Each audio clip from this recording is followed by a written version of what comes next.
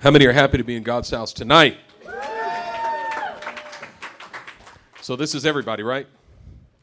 Is there anybody that's not here? Anybody who's still coming tomorrow? This is it, right? Is there? Okay, we can now start the conference. No, I'm just kidding. All right, good to see you all here. We're very happy in the Lord for what God is doing, and we believe He's not done yet. We still got a little more than 24 hours left, like 26 hours left, 25 hours left. Although my daughter and I are going to be leaving tomorrow afternoon, so my wife will be leading the last session tomorrow night without us, and she'll be preaching, I think, at Hope Church on Sunday morning, right? Yes. Awesome. Can we give a hand for Moksanim and Samonim? Aren't they awesome? Aren't they just wonderful? Amen. Philippians chapter 4, verses 6 and 7, the scripture says, "Do not be anxious about anything, but in all things, through prayer and petition with thanksgiving, let your requests be made known to God, and the peace of God, which passes all understanding, will guard your heart and mind in Christ Jesus." And then he goes on to say, where is it? I had it here. In verse 8. Hold on, this is the one I need to read. I'm sorry. And I always mess up the wording of this one, so I'm going to pull it up so I don't misquote it and do damage. Verse 8. "Finally, brethren, whatever things are true, whatever things are noble, whatever things are just, whatever things are pure, whatever things are lovely, whatever things are of good report, if there is any virtue, and if there is anything praiseworthy, meditate on these things." I'm going to say this one again, verse 8. This is where we're focusing today. "Finally, brethren, whatever things are true, whatever things are noble, whatever things are just, whatever things are pure, whatever things are lovely, whatever things are of good report, if there is any virtue, and if there is anything praiseworthy, meditate on these things." Have you ever seen so many adjectives in a single sentence before in your life? Like, the Apostle Paul was extremely serious about this. He said it in like 18 different ways. Whatever things are true, but not just true, they got to be noble. But not just noble, they got to be just. And not just, they got to be pure. And not just pure, they got to be lovely. And not just lovely, but they've got to be a good report. Meditate on these things. Let me ask you a question. What does it mean to meditate? You know, I talk a lot about meditating on Scripture. And when I talk about meditating on Scripture, people often say, "I'm no good at meditating on Scripture. I'm not a good meditator. I can't meditate. I don't know how to meditate." That's not true. Every human being is a meditator. Every human being is a meditator. Because whatever you replay in your mind over and over and over and over and over again is your meditation. Your meditation is whatever you replay in your mind over and over and over and over and over again. And we have meditations about a lot of things. We've got meditations about God. Whatever you think about God over and over and over again is your meditation about God.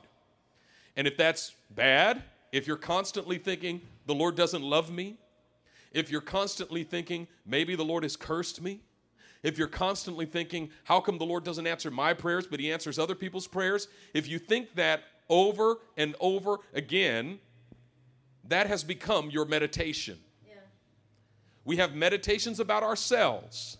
If you're constantly thinking, "I'm so stupid, and I'm so ignorant, and I make so many mistakes, and I'm so ugly, and I'm such a failure, and I can't do anything right, and I'll never achieve anything in life." If you're constantly thinking those things, that is your meditation about yourself. And whatever you think about your wife or your husband over and over and over and over and over again is your meditation about your husband or about your wife. If you constantly are thinking, how come she did that? How come he said that? He's always like that. When will he change? How come she doesn't care? When will she understand me? When will he start to really love me? He doesn't actually love me. She doesn't really care about me. That is your meditation about your spouse. Now, we said in the session earlier today, I believe we said it earlier today or maybe last night, that neurologically they found that good experiences very naturally slip off the brain. When something good happens to you, your brain goes, wow, that was cool. See you later, and just throws it out. But bad experiences stick in the brain like tar. When something bad happens to you, your brain just very naturally goes, we're going to hold on to that. We're going to remember that. And without discipline and intentionality, your meditation about anything is going to be more negative than positive. Without discipline and intentionality, your meditation about anything is going to be more negative than positive. Can I ask you guys to do me a favor? I need to blacktify you just a little bit. And this is a good little tip. What happens is when speakers are speaking for a long time, they start to lose energy. And you can help them just by going, mm-hmm, mm-hmm. That's right? And you ain't got to go full on black, like, well, hallelujah. Yeah. Black churches, they overdo it. I remember the first time I preached in a black church, they were doing that so much, I started screaming. By the end of the sermon, I was literally screaming at the top. And then I felt somebody slap me in the back of the head, and I turned around, and it was the pastor of the church. So, just like if I say something that you agree with, all I need you to do is, or this, that's good. I need some feedback. You're doing this.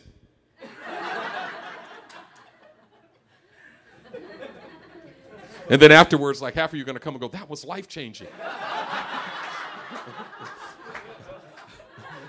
Speakers up here like, am I saying, is this okay?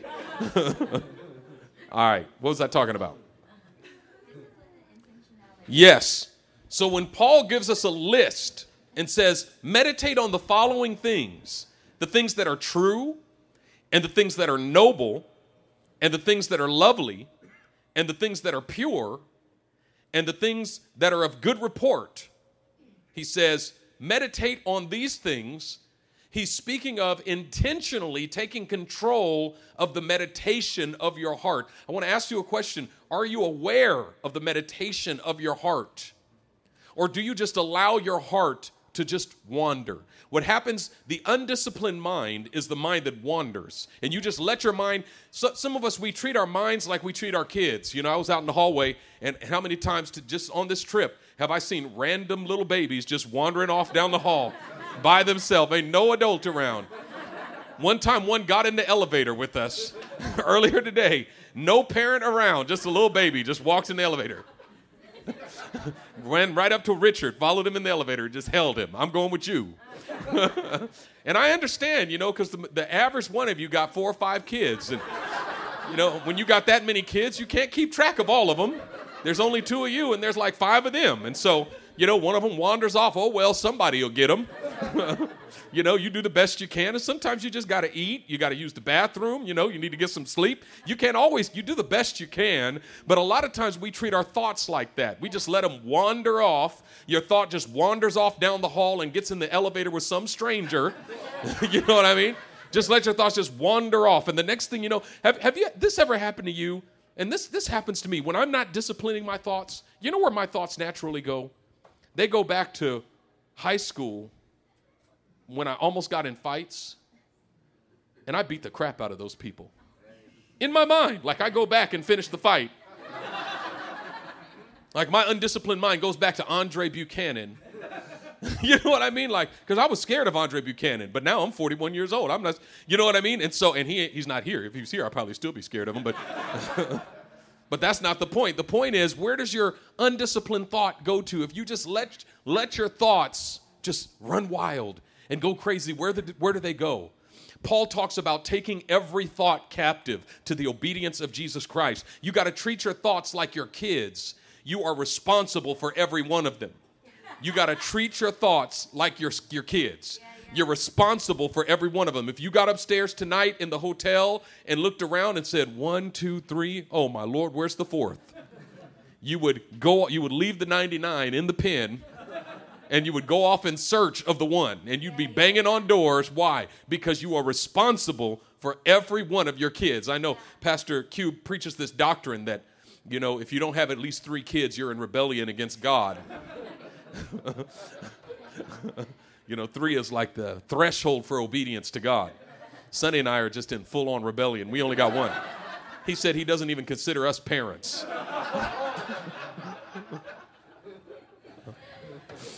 But even though we only got 1, we keep track of that 1. It's important. She says, I want to go downstairs into the lobby. Who's going with you? You need a chaperone. You're only 8 years old. Some strange person could grab you. I don't know these people in this hotel. I don't know these people in this church. No, I'm just kidding. And so no matter how I'm feeling, I'm going to walk with you down to the lobby if you need to go to the lobby, or I'm going to make sure you have an adult chaperone that I trust because I am responsible for you. Your mind needs a chaperone, and your mind especially needs a chaperone when it comes to your thinking about your spouse.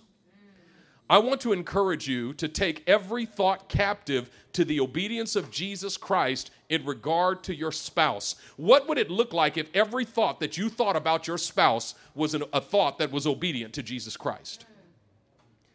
What if you never thought a thought about your spouse that was not in alignment with the truth of who God says they are? What if you knew your spouse by the Spirit and not by the flesh, and you refused to know your spouse by the flesh? What if every time you were tempted to think a negative thought about your spouse, you took that thought captive to the obedience of Jesus Christ? You rebuked that thought and you declared the truth in its place. That one practice alone of taking every thought captive to the obedience of Jesus Christ in regard to your spouse would drive you to your knees, because in order to obey Jesus Christ, you got to know what Jesus is saying. If you don't know what Jesus is saying, you're just making stuff up and just pretending. You've got to know your spouse by the Spirit, and you've got to know, I don't see any heads doing this. Y'all don't listen. It's just you got to know your spouse by the Spirit. You got to know what God says. Now, there was this guy named Saul of Tarshish. Saul of Tarshish, some people think when he got saved, he changed his name to Paul. No, he did not. His Hebrew name was Saul.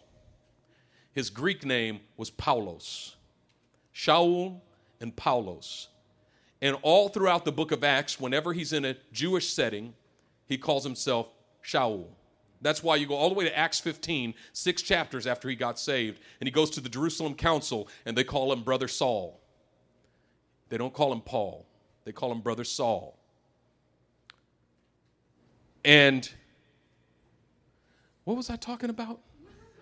Why was I telling? You got to hear Jesus. Okay. Thank you. So in Acts chapter 9, remember, this dude was a persecutor of Christians. He was a bad dude. He held the coats of the people who stoned Stephen to death. And they said, I read one commentary that said the person who holds the coats at an execution is the person who ordered the execution. So he had murdered and imprisoned believers all over the Greco-Roman world. And he was on the road to Damascus in search of more believers to imprison them. So he was a persecutor and a hater of Jesus and his people.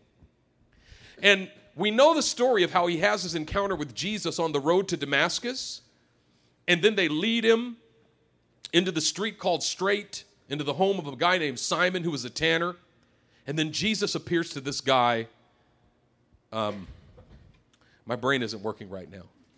3 days, Paul is in the house of Simon, and then Jesus appears to Ananias, and he says to Ananias, go into the street called Straight, inquire in the home of one Simon, for a man named Saul, for behold, he is praying. And what did Ananias say? I know this cat. He's saying no to Jesus. I'm not going to see this cat. I know him. He's foul. He's a persecutor of Christians. He's a hater of Christians.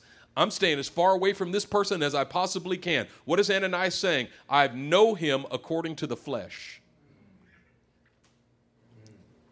And when you know someone according to the flesh, you know the worst stuff about them.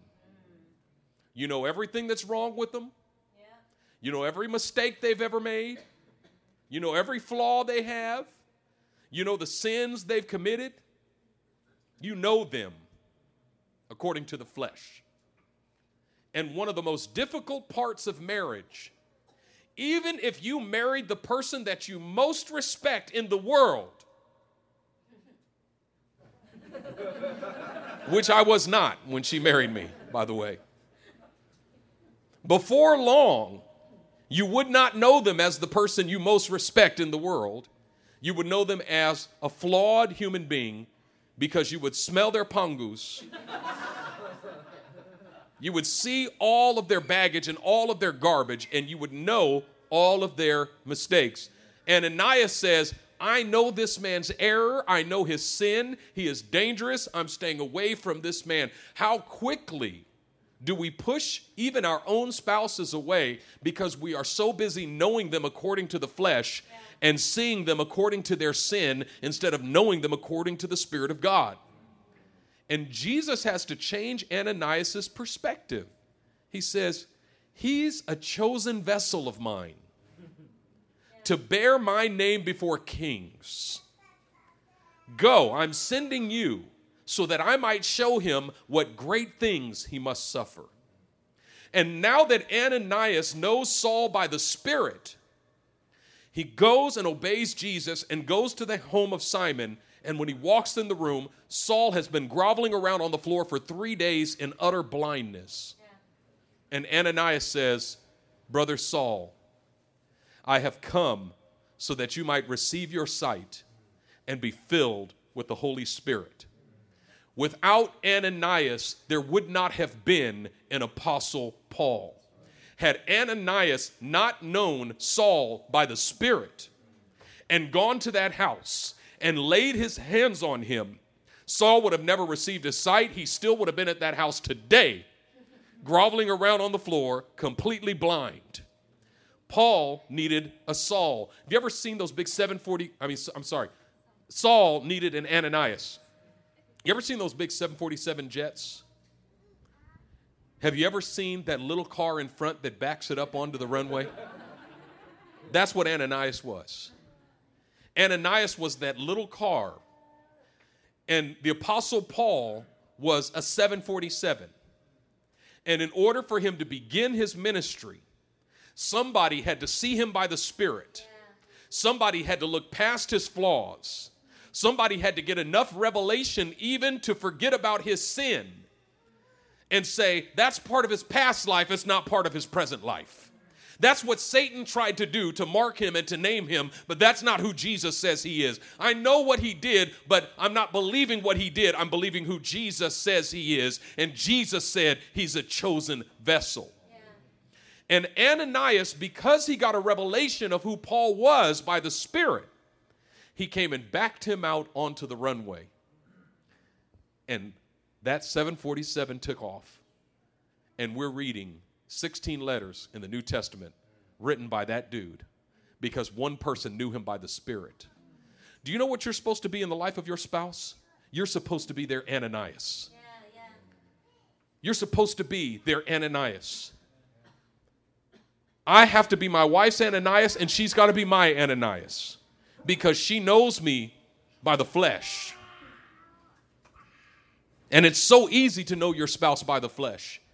But if you're going to know your spouse by the Spirit, that's going to take some intentionality. And here's the thing. You know, if I were to ask you to come to my church and preach a sermon, now, some of you, that might freak you out. But you know what you would do if you accepted that invitation? you would pray and you would fast and you would study scripture and you would meditate. You would take it so seriously. Oh God, I need to have a word for your people. Do you realize that more than anything, you have the same responsibility to get a word for your spouse? That is, you have the same responsibility, and in fact, even more so, to know your spouse by the Spirit than to know the people of God. And it's so easy to know the people of God by the Spirit because there's this distance.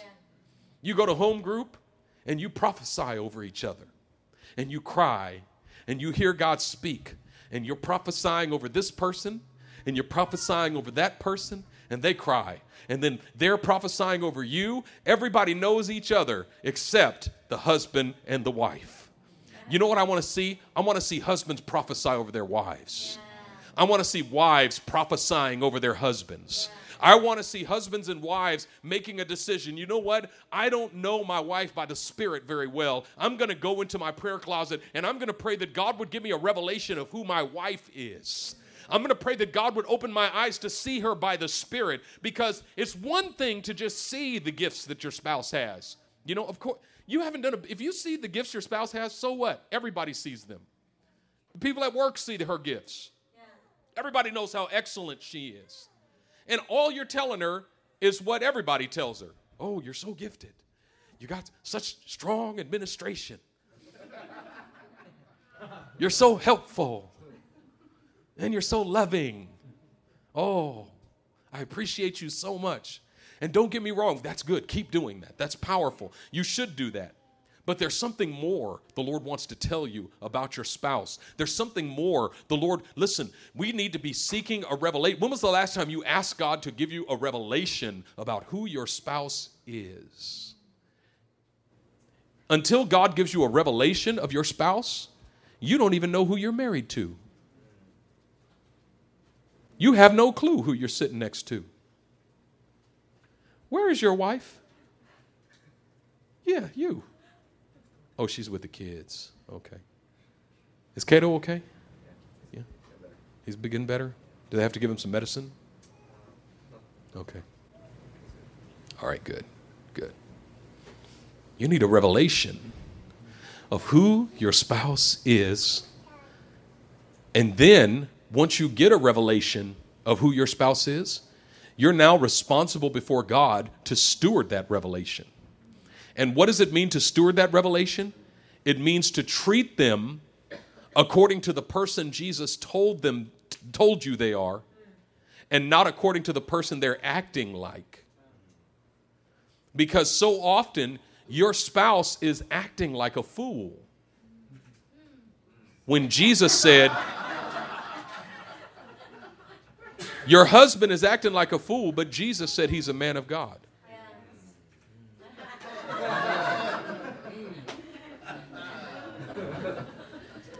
If you don't know him to be a man of God, he may never become one. You're his Ananias. You are responsible for the revelation that Jesus gave you. And we have to steward the revelation that Jesus gave us. I remember when Sunday and I were dating, one of her big problems was that she already had her life planned out. And it didn't include marrying me. She was going to graduate from seminary and go to China and build an orphanage and sleep on the floor with the children forever. And then make her way into North Korea and build an orphanage there and die. Like her goal, martyrdom. Like she wanted to be a martyr. And I wanted her to be a wife. And those two didn't fit. And the struggle for her at that time was, what am I going to do with my sense of calling?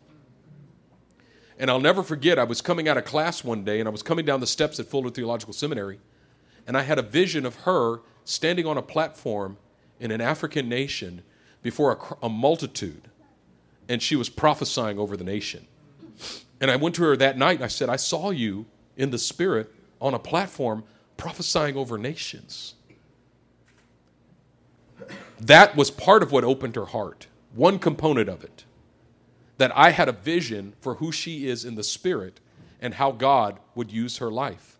And God has fulfilled that vision again and again and again over the last 17 and a half years as we've been married. There have been many times when God has used her to speak into my life and tell me who I am by the Spirit. Times when I've forgotten who I am.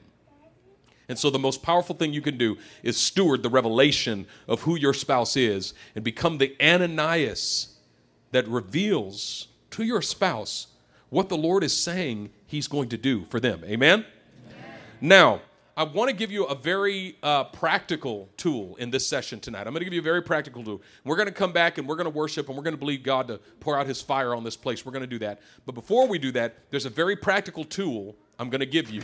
Because in order to have the right meditation about your spouse, there are some exercises and some disciplines that you need to learn. Because as I said, if you just let your mind go naturally, you're going to walk away from here and say, wow, that was a good word. I really need to do that. But you ain't going to do that. Tomorrow, you're going to be thinking that, Joshik.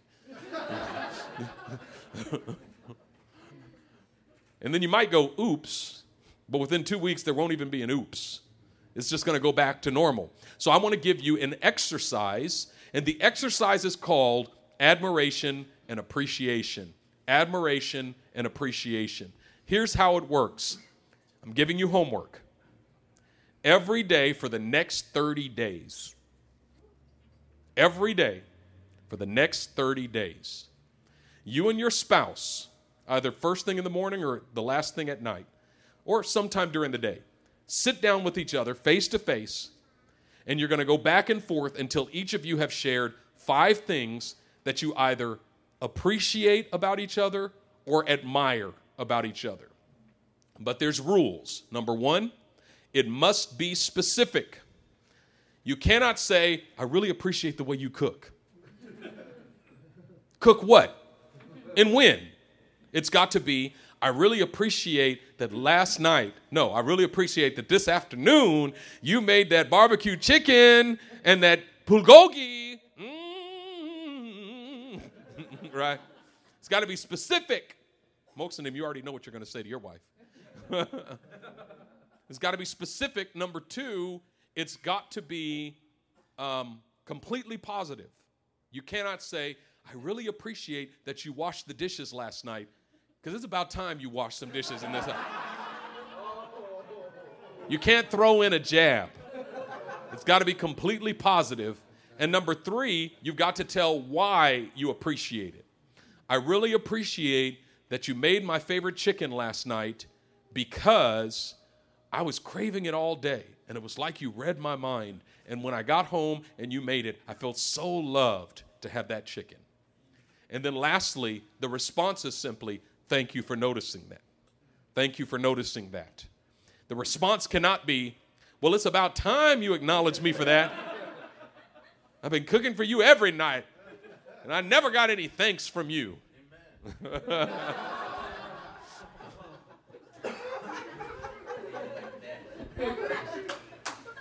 All right? Can you do that? You're going to practice right now. So my wife and I are going to demonstrate. Come here, wife.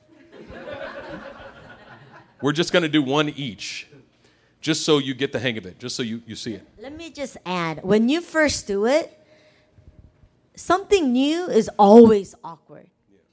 And so you're going to feel awkwardness. And some of you, you're going to feel like, well, it's not natural, then it's not real. If it's awkward, it's going to do the opposite. And so, but then you will never learn anything new, because anything that is new is awkward in the beginning. Whatever habit, anything you do consistently creates a brain pathway.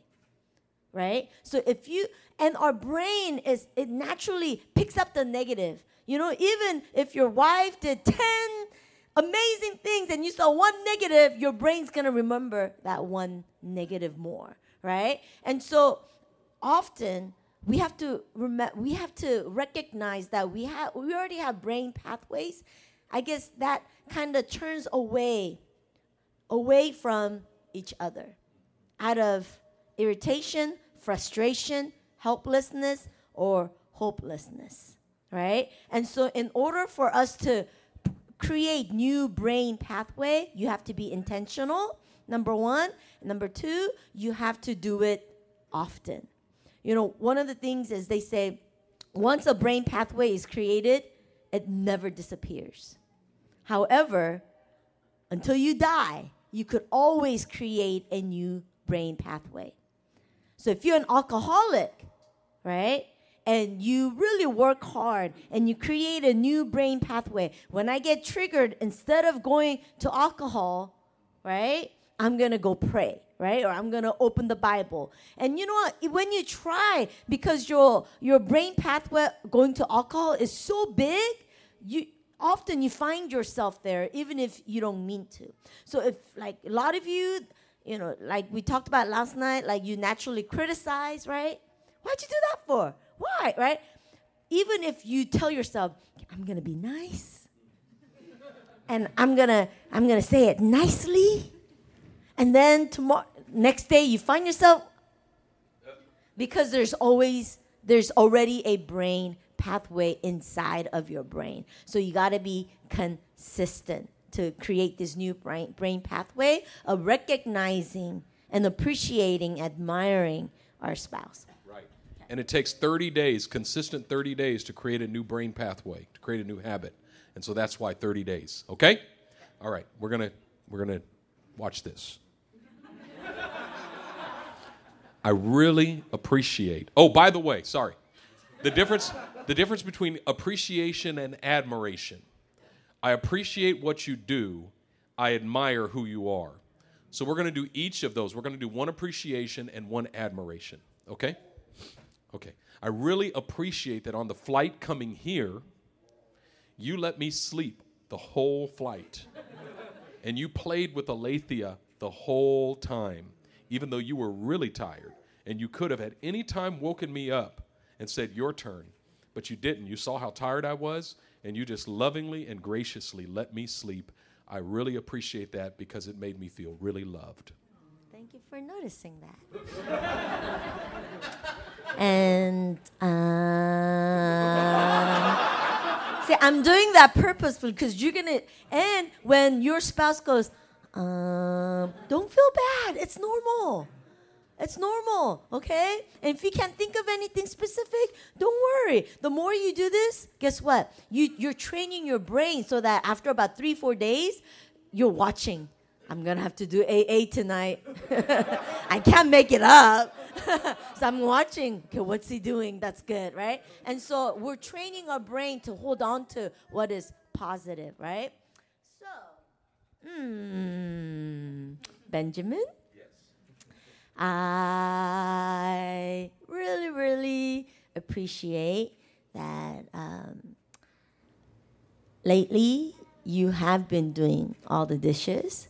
And even when I make something just for myself and there's dishes, you really don't have to, but you take it and you wash it because you know that with the beginning of my arthritis, how it's painful for me to do the dishes.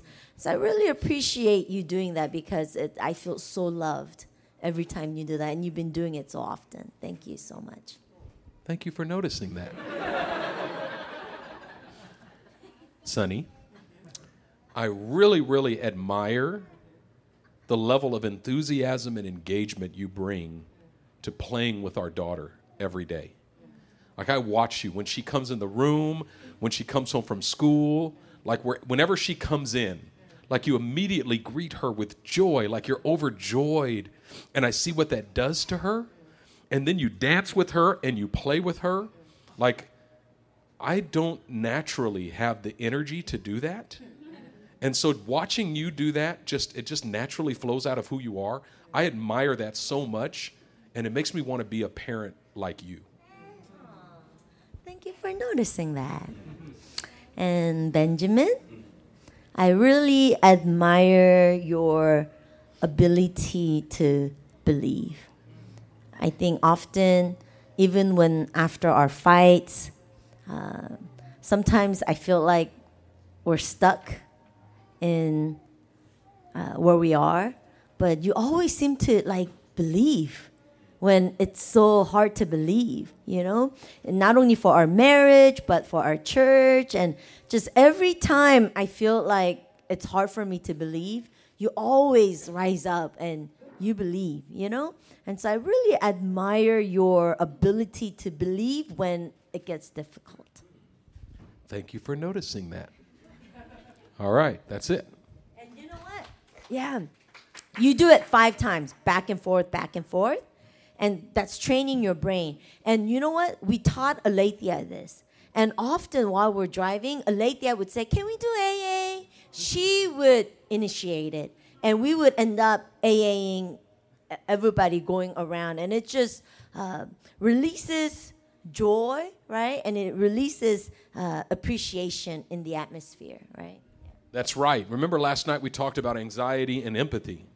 What this does is it kills anxiety. Because have you ever had that experience where there's tension in the air between you and your spouse and you don't even know why? It's like you feel it, you're like, we about to fight. Oh, yeah, tell them. Tell them that story after. Oh, yeah. So one time my wife and I, we went to visit some church members. And when we got in the car to come home, on the way home, Sonny goes, did we fight about something? And I said, no. And she goes, did I get mad at you about something? And I said, I don't think so. And she goes, how come I don't feel good between us? I said, I don't know. And she goes, okay, let's do AA. Just say some nice things to me. And we did AA, and what did it do? It killed the anxiety in the atmosphere, okay? And it moves us toward good pleasure, okay? Now, let me tell you a couple things why this is important, and then I'm going to release you to do it. Number one, actually, no, do it first, and then I'll tell you why, okay? So get your spouse right now, and just look into the eyes of your spouse, back and forth, 5 times each. All right, Moksanim and Samonim, can you come forth? Moksanim and Samonim, come forward, please. No, you. All right, now. Let me start with this. You know, when you are fighting, you flood, right? What that means is in your brain, you have I'm going to actually talk about this tomorrow night. Once I learned this, you ask Benjamin, I changed. You know, that crazy me is slowly transforming because I learned this, right? But I'm going to teach you how to process this. But anyway, flooding means you have a window of capacity, what you could handle emotionally. But when your spouse does something that's outside of your capacity, like leaving crumbs everywhere, not just in the kitchen, but in the office, right? In the bedroom, right? In the living room, right? And you can't tell which clothes is dirty or clean. And you do that every day for 17 and a half years. It goes beyond. It's not just about one time. Oh, I'm flooding. Oh, sorry. So when they do that, it kind of, certain things, you could handle it. It irritates you, but it's inside of your capacity. But when they do something that's outside of capacity, okay, or trigger something that's outside of your capacity, you no longer are able to act like a human being. Like Benjamin said last night, right? You become the animal instinct. You become an animal. The animals, you know what they do? They either run, right, or they attack. They're going to attack whatever is trying to kill you, right? And so, but when we are flooding mentally, emotionally, it shuts down. Remember I told you, I don't know, yesterday, like the left shut down and the right side takes over, or the back brain takes over, and that's it. Then you can't have a loving, you can't really fix anything. You know how those spouses that needs to, you can't go to sleep. We got to figure this out. Guess what? Once that happens, once you flood, it's not going to happen. Right? So that means the reason why Benjamin talked about meditation, and the reason why we're telling you got to create this new habit of appreciating and admiring each other, right, is so that you flood your brains with positivity rather than negativity, right? So 사모님, right here. Okay, Benjamin, you want to explain? And then. So we all know what it means to create a negative flood. What we're going to learn how to do is create a positive flood. And so we're going to coach Moksanim, and he's going to give Samonim a positive flood right now. Maybe Moksanim doesn't know, right? Oh. Maybe he can't figure it out. So maybe Benjamin, you should show him and he can follow. All right. Yeah. No, let's do this thing. All right, so here's how positive flooding works. The goal is to stir up the joy and appreciation until it is beyond capacity. We're talking about overflowing joy. And in order to do that, what I'm going to do is I'm going to identify things that I love about my wife, things about her physical appearance, things about her, there was 4 categories.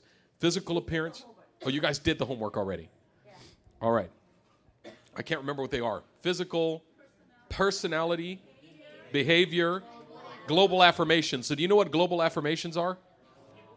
A global affirmation is just like an overall general and, a universal fact about your spouse. Like, you're so beautiful, you're so awesome, you're so wonderful. But the others are very specific things that you love about your spouse.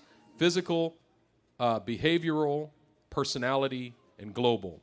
All right?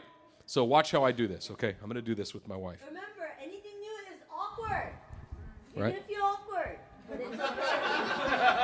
I need some space. Actually, turn towards me because I need to be able to walk around you. Okay. All right.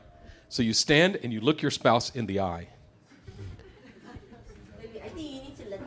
I'm going to put this down, but you can still hear me. All right. I love the dimples in your lips. You're supposed to touch as you go around.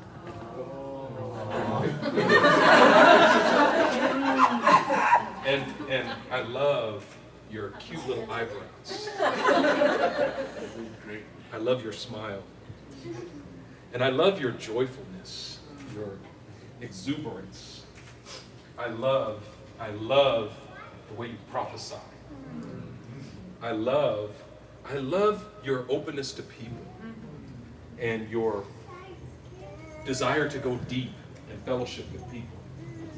And I love the way you run. You have the cutest run that I've ever seen in my life. And I love the way you love our daughter. And I love you. You're so beautiful. You're so wonderful. I love you. You're awesome. You're the best wife in the whole world. So at the end, you have to jump up and down. Okay? So when you get to the global affirmations, you jump up and down. All right, and now your Moksanim, yes, you have to jump up and down. Yeah. Yeah. It's a flood. Come on. You can jump up and down for a football game or a soccer game if Korea's playing in the World Cup. But you can't jump up and down for your spouse? All right. Moksanim is going to flood Samonim. Go!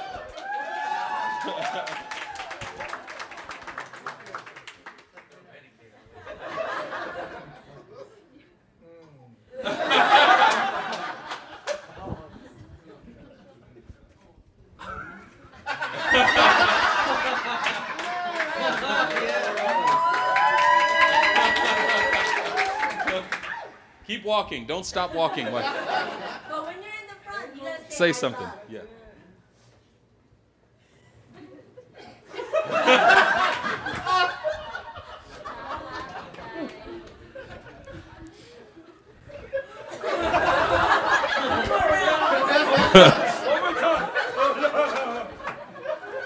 I love your smile.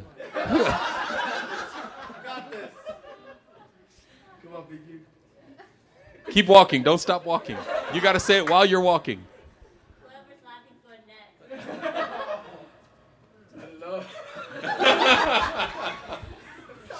That's okay. You are the most beautiful woman.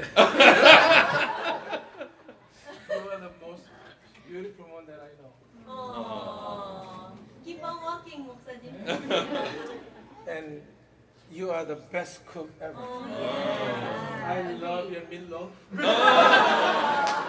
I love your lasagna. I love the chicken.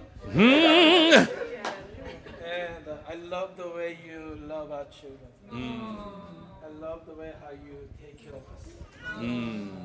And I thank you and I love you for the way you have provided for our family.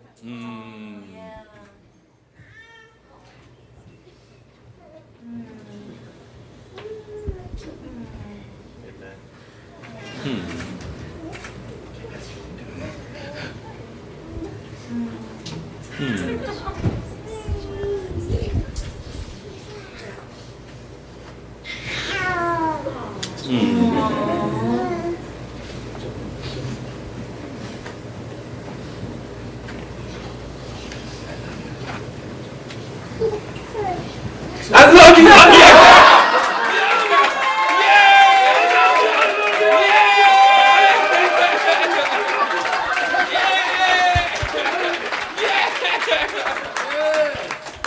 Woo! Give it up for him. Come on. Woo!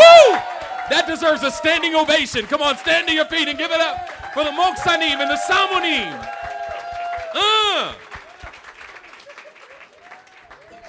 사모님, Joy, the first time we did, not this, AA, 5 times. First time we did AA, he heck cried. Yeah, that's awesome. Beautiful. All right. Now, why are exercises like this important? Okay. Admiration and appreciation. You know why it's important to do it every single day? Because if you wake up tomorrow morning and you know, tonight I've got to say 5 positive things to my wife, all day long you're going to be thinking, what am I going to say? What am I going to say? I got to say something good to my wife. What am I going to say? I got to say 5 good things to my wife. And so what are you going to do? You're going to be watching what she does. The next morning, you're going to be watching what she does. Oh, she picked up that piece of paper off the floor. Yeah. I dropped that piece of paper. She picked it right up and didn't say anything. Wow, look at that. Oh, she got all the kids' lunches ready and got them out the door. Look at that. And you know what you're going to notice? You're going to notice 100 things that you never noticed before that your spouse does. Good things. In other words, knowing that tonight you've got to give 5 positive words of affirmation to your spouse, all day long today, you're going to train your brain to think positively about your spouse instead of thinking negatively about your spouse. Because if you don't do admiration and appreciation tomorrow night, if you just throw this away, you know what's going to happen? You're going to go right back to thinking negative about your spouse and noticing all the negative things they do. This trains you to watch your spouse for the positive. Watch the good things. And secondly, you're going to wake up tomorrow morning thinking, she has to say 5 positive things to me. And it will be real embarrassing if I do nothing for her today. So what can I do for my spouse so that she'll have something to say tonight? What can I do? I know it's lunchtime. I'm going to send her a text message and just say, hey, baby, I was thinking about you, and I love you so much. Okay, that's one thing. All right, let's see. What else can I do? Hey, you need me to pick up the kid today? So it trains your brain, number 1, to think of the positive that your spouse does for you, and number 2, to think of the positive that you can do for your spouse. But the discipline of doing it every night is what causes you to train your brain. If you stop doing it, then the training stops. Yeah. So you're training your brain to think of the good. Amen? Were you wanting to say something? Yeah. So these types of exercises train our brain. Now remember, John Gottman said you need a 5-to-1 ratio of positive to negative interactions. What we're doing is every day we are staging a set of 5 positive interactions that you and your spouse will have before the night is over. And it's going to kill anxiety in the room. You got it. I remember. You see, when you keep doing this, you're going to be like, wow, you appreciate that? Right. Yeah. Often, I'm like, oh, I didn't know you appreciated that. And often he's like, oh, you like that? I didn't think you liked that. Like, I remember once I said, I love it when you rub my back when we were out double dating. Because, no, okay, only positive. Okay, right? And he's like, oh, you like that? I'm like, yeah. And so when you appreciate something that your spouse does, you know what you do?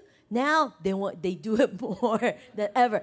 You kind of encourage them to do it over and over and over again. Often, even good things that you do, when it is not acknowledged and when it is not appreciated, you either stop doing it or you do it because out of obligation. But when you notice it, when you acknowledge it, and when you appreciate it, right, then you do it with joy, and then you want to do more. Right. Yeah. What you appreciate, you perpetuate. Yeah. What you appreciate, you perpetuate. Good. And here's the powerful thing. Appreciation is so much more powerful than complaint. Yeah. Now, there's two things you could do. There's things all of you can think of that your spouse used to do for you that they don't do anymore, right? All of us can think of those things, right? Like wives, you can think, he used to massage my shoulders every night when he was trying to catch me. But he doesn't do that anymore. Now, let's say you want your spouse to do that again. There's one way to go about it is a complaint. You know, you used to massage my shoulders, but ever since we got married and you think you got me now, you don't do it anymore. Do you think that's going to inspire him to massage your shoulders? You think he's going to go, oh, you're right, by George. You know what? From now on, for the rest of our lives.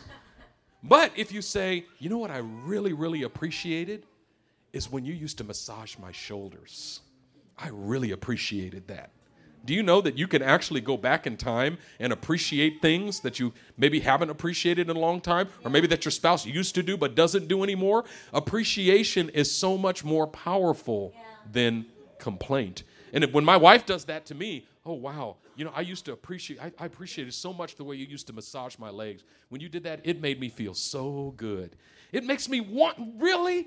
I'm going to massage your legs right now. Like, I can't wait till we're done with Admiration and Appreciation. I'm going to rub your legs. You're going to get the best leg rub down that you ever got before in your life, because appreciation is a far better motivator than complaint. Yeah.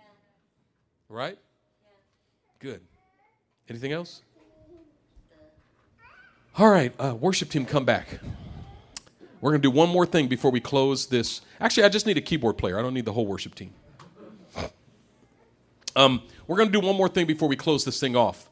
We started off talking about Ananias and the Apostle Paul and hearing God speak to you about your spouse. We're going to take some time now as we close this service to seek God, each and every one of us, because this is more. Listen, what builds a happy and healthy marriage is more than just some activities and practices and exercises. We need the power of the Holy Spirit of God. And I think for many of us in this room, it's been a long time since we've actually asked the Lord, would you speak to me about my spouse? Would you show me who he is in the Spirit? Would you show me who she is in the Spirit? Would you give me a word? Lord, would you teach me to take my thoughts captive to the obedience of Jesus Christ? I need to know my spouse by the Spirit so that I can relate to them according to the way you see them instead of according to the way the devil sees them. Do you realize that if you relate to your spouse according to all of their flaws and according to all of their mistakes and according to all of their sins, you relate to them in a way that's completely different than the way God relates to them? The way you treat them and the way God treats them is completely different. In actuality, you're relating to them the way Satan relates to them. That when you look at your spouse, if all you see is their flaws, you see them through the eyes of Satan and not through the eyes of Jesus. But if you look at your spouse, even if they're not living up to it, but you see in the Spirit who they are, it doesn't mean that you have to deny the truth. It doesn't mean that you have to just pretend that they are that person already. But you have to know this is who God has called this person to be, so that now you can contend before the Lord for the fulfillment of your spouse's destiny. So that when you go before God, you say, God, I know that my spouse is acting this way, but you told me, you showed me that this is who they are. God, I believe your word. I believe your promise. I believe what you have spoken. And God, I'm standing by faith and saying that this is the person that my spouse is, and you're going to teach them to live that way. I believe that. I believe that. And now you're standing in faith with God. Abraham, against all hope, Abraham, in hope, believed, and so became the father of many nations. What was it he believed? He considered not the deadness of Sarah's womb, nor of his own body, seeing that he was about 100 years old. But he was strengthened in his faith and gave glory to God because he believed that God was able to do what he had promised. What did Abraham believe? He believed that God could make his wife fruitful. And when he stopped believing that, Hagar happened. The whole Hagar incident happened because Abraham forgot who Sarah was in the spirit. The whole Hagar incident happened because Sarah stopped believing in her own fruitfulness. And when she came to Abraham and said, take my servant Hagar, Abraham should have said, no, I know you by the Spirit. And I'm not going around you to see God's promise in my life fulfilled. The promise is coming through you. That was an opportunity for Abraham to prophesy to his wife, to know her by the Spirit. I know you by the Spirit. I know what God said about you. And God would not allow the promise to be filled without Sarah. It wasn't just Abraham, it was Abraham and Sarah. When Abraham tried to go around Sarah to fulfill the promise, God came to him and said, I will visit you in 1 year and your wife Sarah will have a son. And Abraham said, no, Lord, just let Ishmael walk before you. And the Lord said, no. It's Sarah. It's your wife. You're not getting this promise fulfilled without your wife. It's not without your wife. And listen, you got to know your wife by the Spirit. And wives, you got to know your husband by the Spirit. And you got to know that there is a divine destiny over your lives, over your family, that only the two of you can have as one together in the Spirit, believing for one another, standing before God and contending for what God has spoken over your marriage.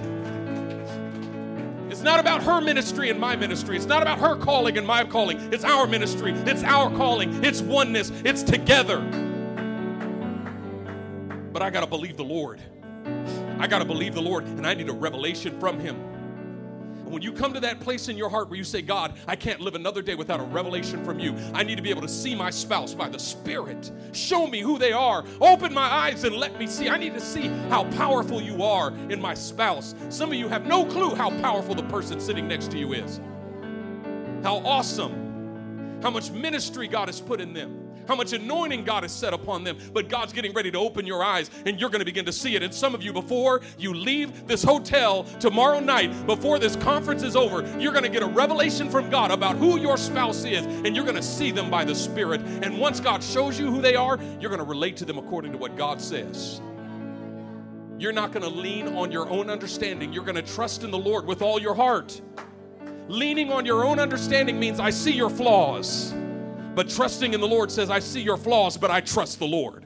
I believe what God says. I believe what God says. And I'm not giving up on you. I'm going to contend for you. I'm going to fight for you. I'm going to believe for you. I'm going to stand by your side, and I'm going to fight it out. Amen.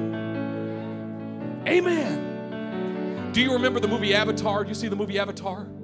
You remember that scene when he passed out and the guy came over with the knife to cut his throat? The other beast being came to cut his throat. What happened? His woman stood up in between him and went, she's like, take your hands off of him or I'll kill you right now. She said, that scene made me cry right there.